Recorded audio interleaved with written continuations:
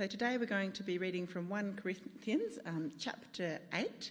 If you're following on in the Bibles that are on the chairs, it's on page 1778. So it's 1 Corinthians and it's all of chapter 8.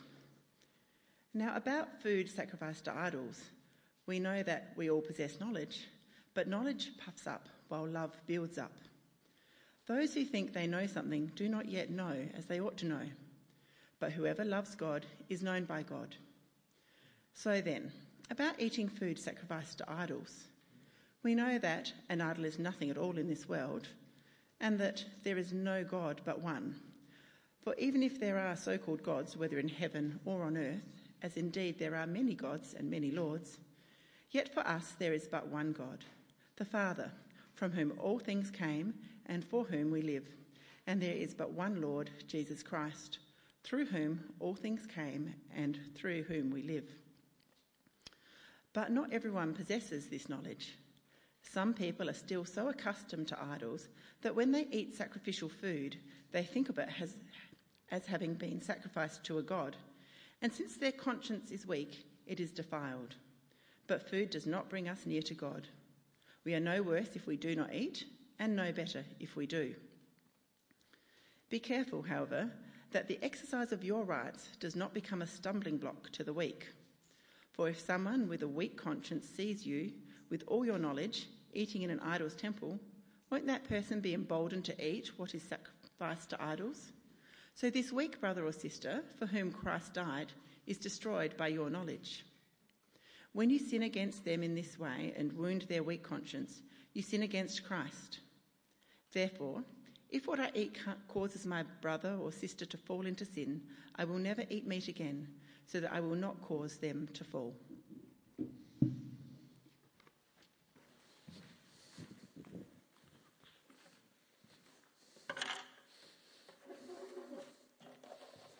Well, good morning, everyone. It's really nice to look out. Actually, that doesn't fit there. I'm going to steal a Chris O's. Thanks, mate. Try and avoid the cords. Seamless intro. I'll start that again. If we haven't met, my name's Matt, and it's really great to be with you here this morning. And as someone who's had a bit to do with church planting over the years, it's a real joy actually to visit churches like this and see a whole range of faces, probably a bit over 50% that I don't know, because we plant new churches like this to reach people that we haven't met yet. And super encouraging to hear of the kind of missional run into Christmas Carl talked about before. It's a wonderful thing to have more churches in our beautiful city that are reaching out with the great news of the gospel. So super encouraging to be with you this morning. If you're thinking, what's lead pastor? That's one of my roles, which means I spend about a day a week really just supporting and encouraging the churches in the southern part of the Trinity Network. We're firm believers that all the action and decision making and ownership over ministry is best placed at the local church.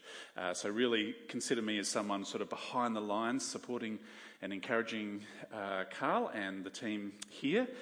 So if you think about how that plays out practically, if someone needs to kind of bring to Carl's attention, the quality of the jokes in the kids' talk this morning, don't start penning an email in your mind or filling in a response card. I've got this. I'll follow Carl up during the week about that.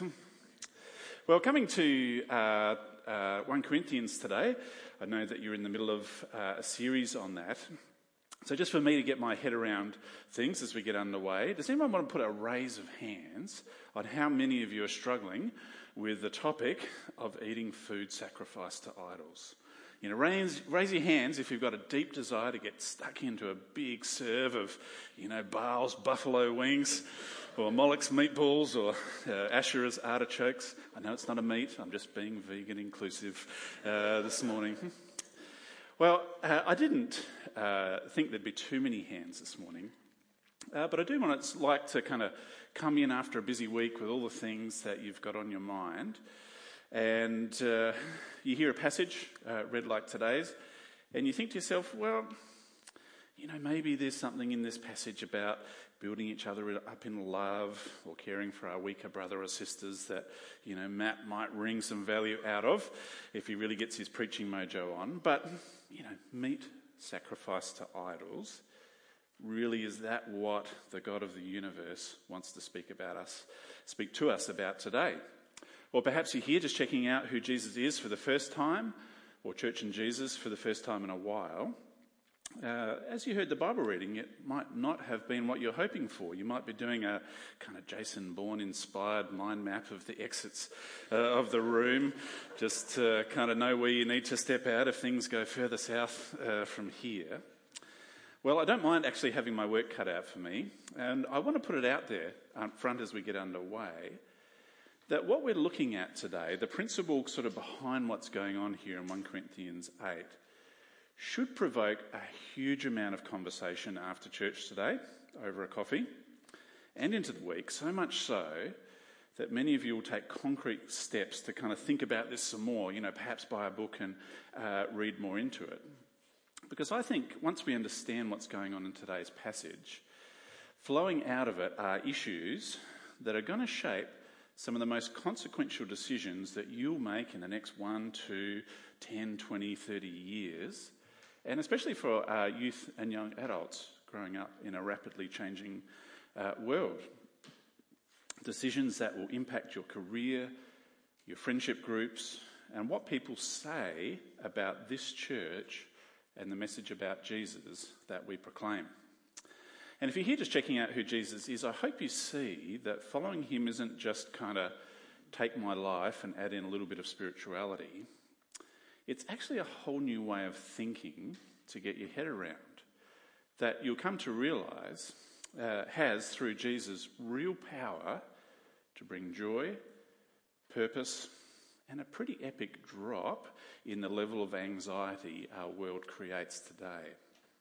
Now, I know we'll need to unpack the passage to get you there, but to give you some insight in where we're going and why I say these things with such confidence, I think the issue at hand in today's passage is that all cultures everywhere have their meaning-making ceremonies, customs, badges of belonging that shape actively how we think about life.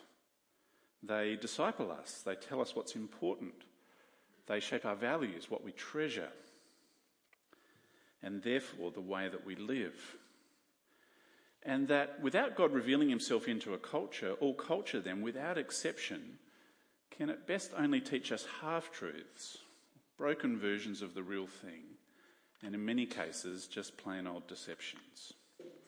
So what we're looking at today in 1 Corinthians, I think, is all about what followers of Jesus do when they kind of stand at the intersection between what we know about the one true God and who he is and the world he has made, and our world's kind of meaning-making ceremonies, political movements, HR-driven policies and training, school curriculums, its customs, even its flags, that are discipling us 24/7.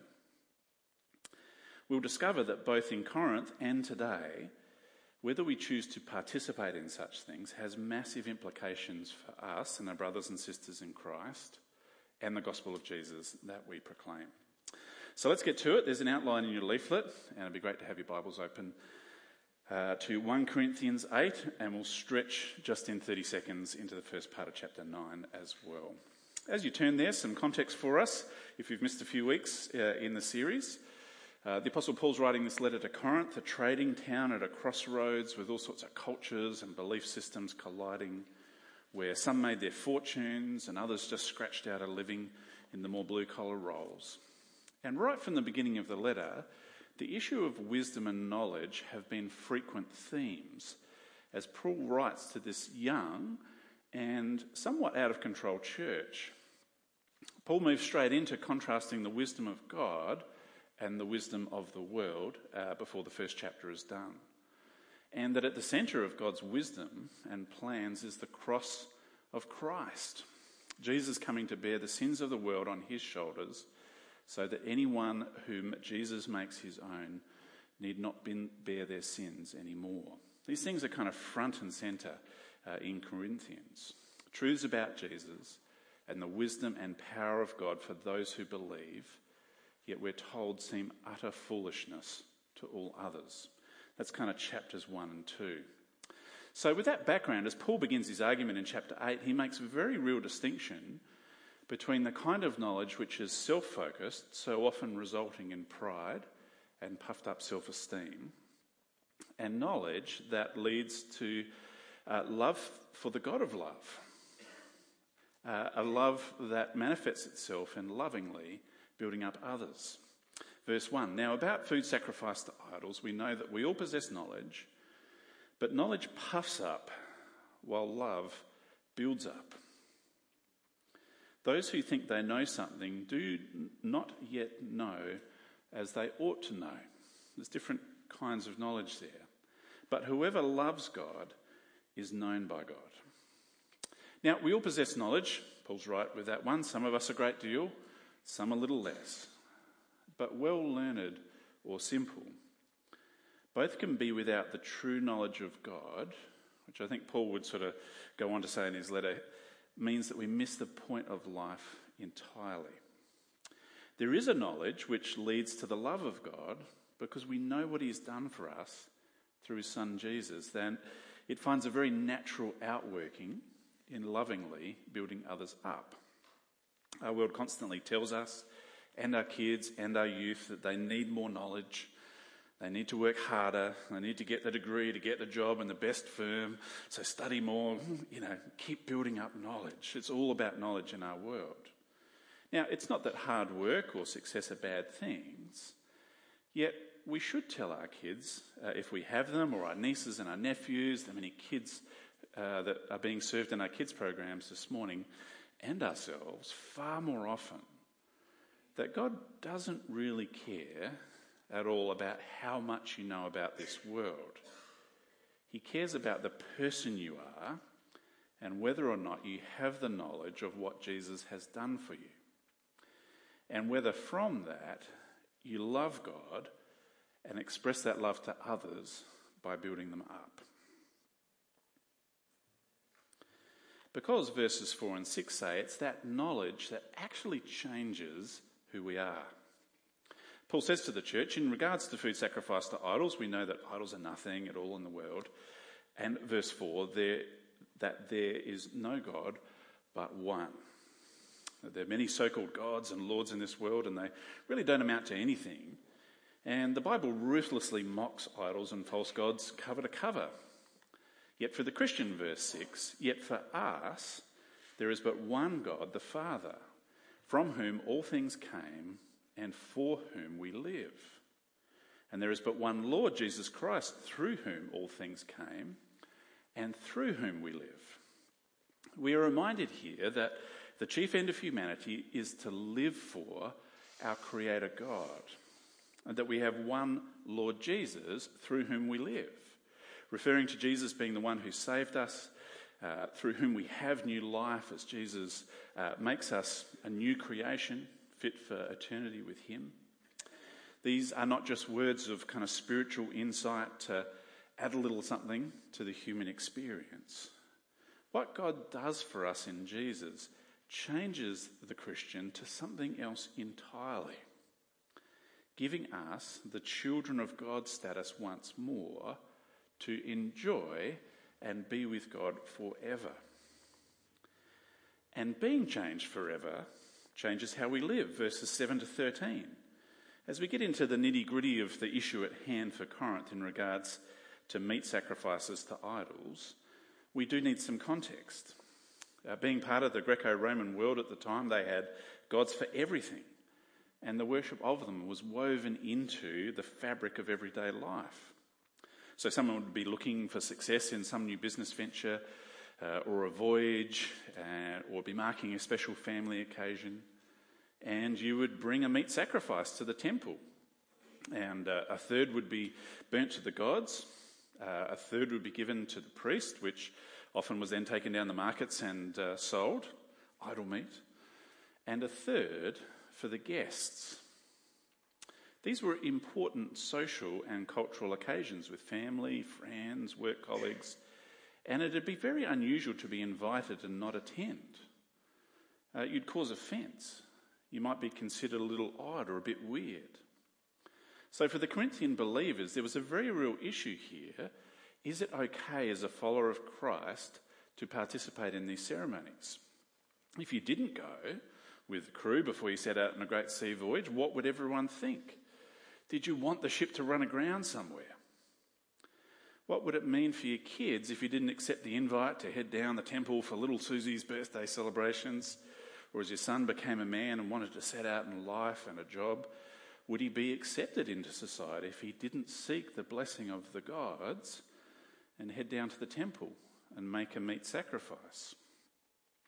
Now, for the Corinthian believers, they knew that there was only one God who sent his son Jesus into the world as Saviour and Lord. So the question is for them, could they or should they still participate in society's meaning-making social customs and rituals which gained you acceptance? Because, let's face it, who wants to be a social outcast, thought of as weird or intolerant? Gravity would have pulled you just to go along. And of course it would have been easy to justify with your knowledge that we know they're not real gods anymore, and maybe we'll get more gospel opportunities if we play along. We have to be in the world. We know it's all hocus pocus.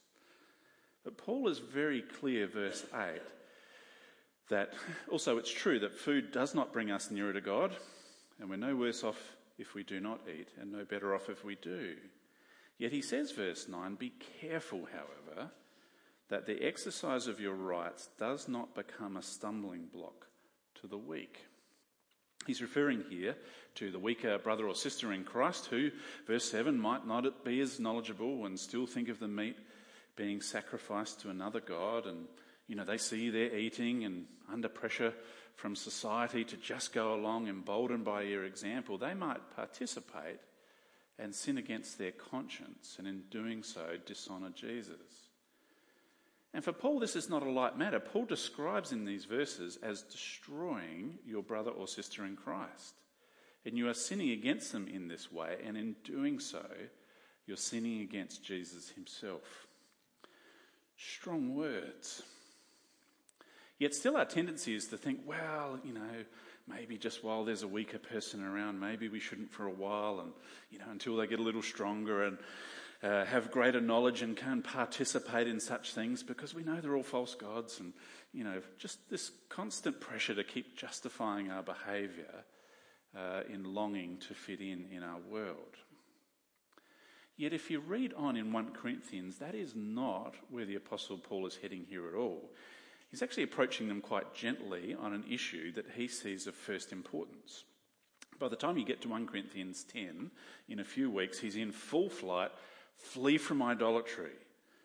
These cultural ceremonies deeply oppose God and have evil behind them, and he wants Christians to take no part at all. Yet he's gentle at first, seeking to win them over in our chapter today, reasoning with the Corinthians about something that will cost them social status, opportunity to make it in the world, and indeed friendships. He's working his way up to being very clear it's totally inappropriate for a Christian to continue on in their world's kind of meaning-making, socially lubricating, discipling your worldview, ceremonial activities that are deeply opposed to the truth revealed by God. So to bring that line of thought now into today, to make it applicable for us, every culture has its rituals, its tokens of belonging, its ceremony, its badges, dare I say flags, that are cultural load bearers of belief and belonging.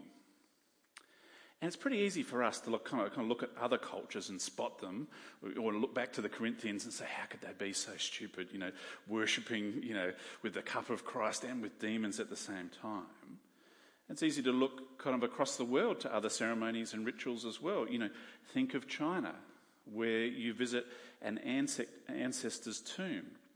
You clean the gravesite. It's called a tomb sweeping ceremony. You clean the gravesite, share a meal, burn paper money, as you look not only to honour your relatives, but also to seek the blessing of your ancestors so that life will go well and that you will be blessed.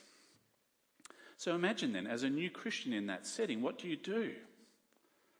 Great offence will be taken if you don't do it. How immensely dishonouring to your ancestors and your culture. You'd be a social outcast. You could say, well, we know that our ancestors don't bring us blessing, God does. It's all just about respect, and go along and do it. But the issue raised today is, what does that say to your weaker brother or sister, to your children, in fact, and to the world, about what you actually believe? Could you cause someone to participate in something their conscience does not allow for, and therefore as they sin against God, you are the person who led them into that sin? And that Jesus takes that very personally and calls that sin from us against him. Easy to spot elsewhere, but all cultures everywhere have their meaning-making, culturally load-bearing ceremonies, badges, tokens of belonging that actively disciple people away from the truth of the God who is. Do we as Christians participate in them? I hope you now start to see this is where the rubber hits the road, as we think about yourself standing at the crossroads in these moments of society and how it tries to shape us and bring meaning to the world that conflicts with the truths that we know about God. What do we do as Christians at those moments as we stand at the crossroads as these things collide? I want to put it to you this morning that as the pendulum of our culture here in Australia, that used to be sort of nominally Christian, kind of swings away from being so. You know, just think, there's the drop in the need for weddings in church, prayers before Parliament, scripture classes in our schools. As those things kind of fade away, I think we're returning to a situation much more like our time that we read of in Corinth, where our world is and continues to fill up with all sorts of kind of culturally load-bearing activities, belief statements that we're called to go along with to signify that we belong and can have a hearing in modern society. Do we as Christians participate and say that that's okay to the next generation, to our brothers and sisters in Christ at church, to maybe the new Christian in the office setting? And as we participate, however we feel about that, what does it say to the world that watches on, wondering what we really believe? Now, I'm aware that I'm about to light a few controversies here, and I want to preface it by saying two things. Firstly, Christians are for all people everywhere. There is no place in the Christian life to be fearful or hate-filled towards anyone. And we want to lovingly serve all people and see people of all sorts of cultures and identity come to know the saving knowledge of Christ. Yet we have to acknowledge a reality that as Paul opened this letter, he's saying to those who are being saved that the message of the cross of Christ is considered the power and wisdom of God to us, but to the rest of the world it's considered utter foolishness. There's always going to be controversy around the good news of Jesus. And secondly, I want to preface it by saying these issues that I'm about to raise are deeply complex and will be costly. So please don't hear me just saying this is all straightforward, simple, go forward out there and just hang the cost. But as the pendulum swings, our world, which has kind of increasingly framed God out of the equation, is increasingly getting quite precious about its new beliefs. 1 Corinthians 8 is a passage about what a Christian does standing at the crossroads of culture and their knowledge of God as this happened. And suddenly, and I get this as a pastor as a lot, and a lot of people come to me, this is actually getting fairly real, where every June you're asked to wear a rainbow badge for Pride Month in the hospital. Or the directive comes from HR to add a rainbow to your work email signature. Now, tripping over myself to be clear, there is no place for hate. We don't want to be kind of the shouty at culture Christians banging on about our rights. That is not helpful. But rather, what does a loving kind of for the LGBT community person do who has a desire for many in that community to find their deepest identity in Christ and find joy and life? What do you do at that moment as culture and the truth of God collide? Do you engage in the sometimes immensely costly talk with your boss or HR that you don't want to wear that badge of belonging? The temptation is, of course, we can go back to our knowledge and say to ourselves, well, the rainbow actually reminds us of Noah and God's first cleansing of the world from sin, so I can wear it and have another meaning. But what about the young Christian in the office who struggles with this and looks up to you as a mature brother or sister in Christ? Might you cause them to stumble in sin and you be guilty of sinning against Christ himself? It's serious stuff. And outside the scope of this passage, but not the wider letter, what does it say to the watching world about what we believe is the good news of Jesus for all people everywhere? So what do you do when your kid's school announces a new program in primary school, aided to embrace diversity, about teaching about sexuality and gender fluidity? Do you say, well, we know God's design for relationships and that sex was made by God for one woman and one man in marriage? You're at the crossroads at that point between culture that is set against God and your beliefs about who God is and who he has made us to be for him. As we sung in that new song, I can't remember all the lyrics, but it really struck me. That second song we sung today was us saying to God, we want to live for you. We want to live for your glory. We want to live for your honour. Beautiful song. I really liked it. Easy to sing in here on a Sunday. More challenging as you step into the school, the office, the building site on Monday.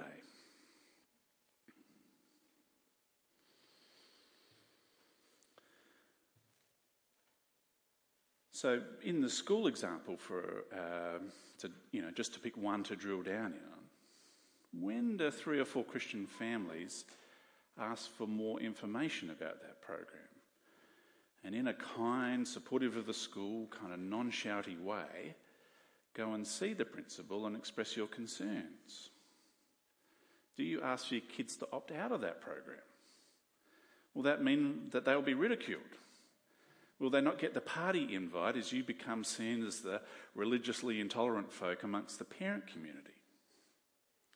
As the pendulum swings away from our, hear me say, nominally Christian foundations, I'd put it to you, we are swinging back to a time much more like the Corinthian world, with all sorts of culturally imposed rites of passage, programs, badges, flags, and tokens of belonging that deeply oppose the knowledge we have from the one true God. As our world's culture setters in our schools, our government departments and media become increasingly precious about individualistic self-expression, our next year, 2 years, 10 years, 20 years, 30 years are going to be marked by a really quick ramp up in such things. I often think the UK is about 10 years ahead of us, kind of culturally. The US is about 10 behind. I discovered this week in a bit of research, I reckon Canada's 15 years ahead of us in these things. And I listened to a sermon from one of my favourite preachers in the UK on this passage as part of my prep this week. This kind of thing is front and centre and dominating life and discipleship. As that kind of baton is increasingly passed to us, the question will be, as these things come, do we participate?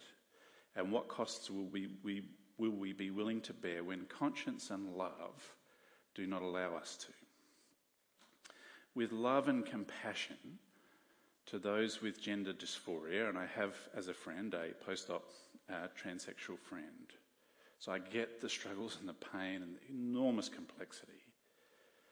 What will love dictate over the coming years for a clinical psychologist when they have to sign a statement that they will always provide gender-affirming care?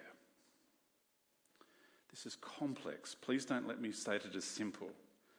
And this is also not a self-focused, banging on about our rights concern, which some Christians really unhelpfully do in the media. For us, it's how do we lovingly proclaim the gospel in such times that are concerning?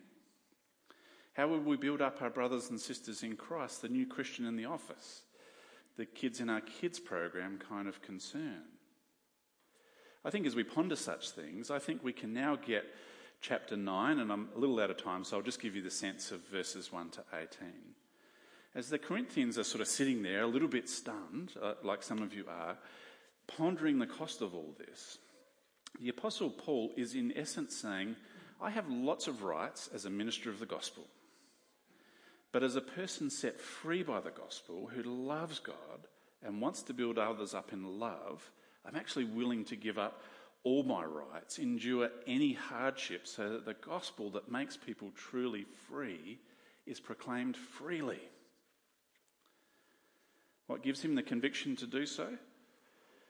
Well, I'm straying into next week's passage that John Warner will be bringing to you, but to give you a prelude, he says in verse 23, I do all this for the sake of the gospel, that I may share in its blessings. His eyes are lifted to that great day when he'll be with God forever in eternity, sharing the extraordinary blessings of knowing that his small efforts as one man giving up his rights to proclaim the gospel freely will see him share in the blessings of seeing many people with God forever and knowing that he's played a small part in it by God's hand. There is actually great freedom in living with our hope placed elsewhere. Now, I'm very conscious as I stand here this morning, such things are easy for me to say up front here on a Sunday, much harder to live out for you tomorrow. These are complex issues that will take some nuancing and great care to imply into many a complex different situation. So what's a practical next step for us? Firstly, I wanted to be the person who could jet in and disappear and raise all these questions for you, to put it on your agenda as Christians, because I think this is going to be a huge thing over the coming decades for us. Secondly, I'd thoroughly recommend more of us getting a handle on what's going on in our culture at the moment and where it's headed. A book I've really loved of late is this one here called Being the Bad Guys, How to Live for Jesus in a World That Says You Shouldn't. It's written by an Australian, Steve McAlpine, out of Perth, who I think is one of the best Christian social commentators of our times. And on Thursday night, I was actually in this same room as he was previewing kind of part 2 to this. This helps you understand what's going on in culture. He's got a new book coming out next year on his suggestions on how as Christians we respond. And it sounds awesome. But really good for, a good handful of us to go out and get a book like this and to read and to discuss and bring these things into our discussions after church and in our Bible studies. But as I wrap up, I want to leave you with an encouragement in challenging times, because I realise how overwhelming these things can be to consider. And I want to challenge you to be focused on living good lives right now as an investment in what is coming. And I want to say too that Christians are not the only people noticing that the world is changing rapidly and have worries and concerns about it. As people, as Christians, who have read the end of the book and know that Jesus triumphs and that death has been conquered and that there's an open invitation today for all people everywhere, extended as we proclaim the gospel, that anyone from any background, however they identify, whatever they struggle with, can be part of God's family forever. We of all people, in sort of polarised and rising sort of times of anxiety, should be the most non-anxious presence in any setting, I think. To apply to the workplace, for example, in light of what I've said about the potentially challenging conversations coming to you shortly, it's a great time to be working hard to be the conscientious person on your team, the reliable one, the one who is known for turning away any sort of praise that gets put on them for their hard work and to share that with the team and with others, to be the person who doesn't do the flip side of that and shift blame when things go wrong,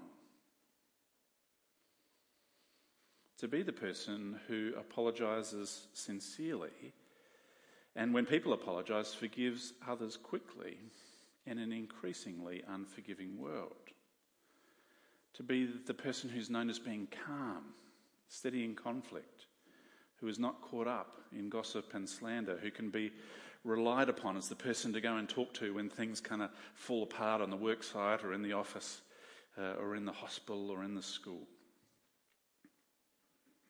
To be the person who doesn't feel the need to claim what's theirs, to insist on their rights.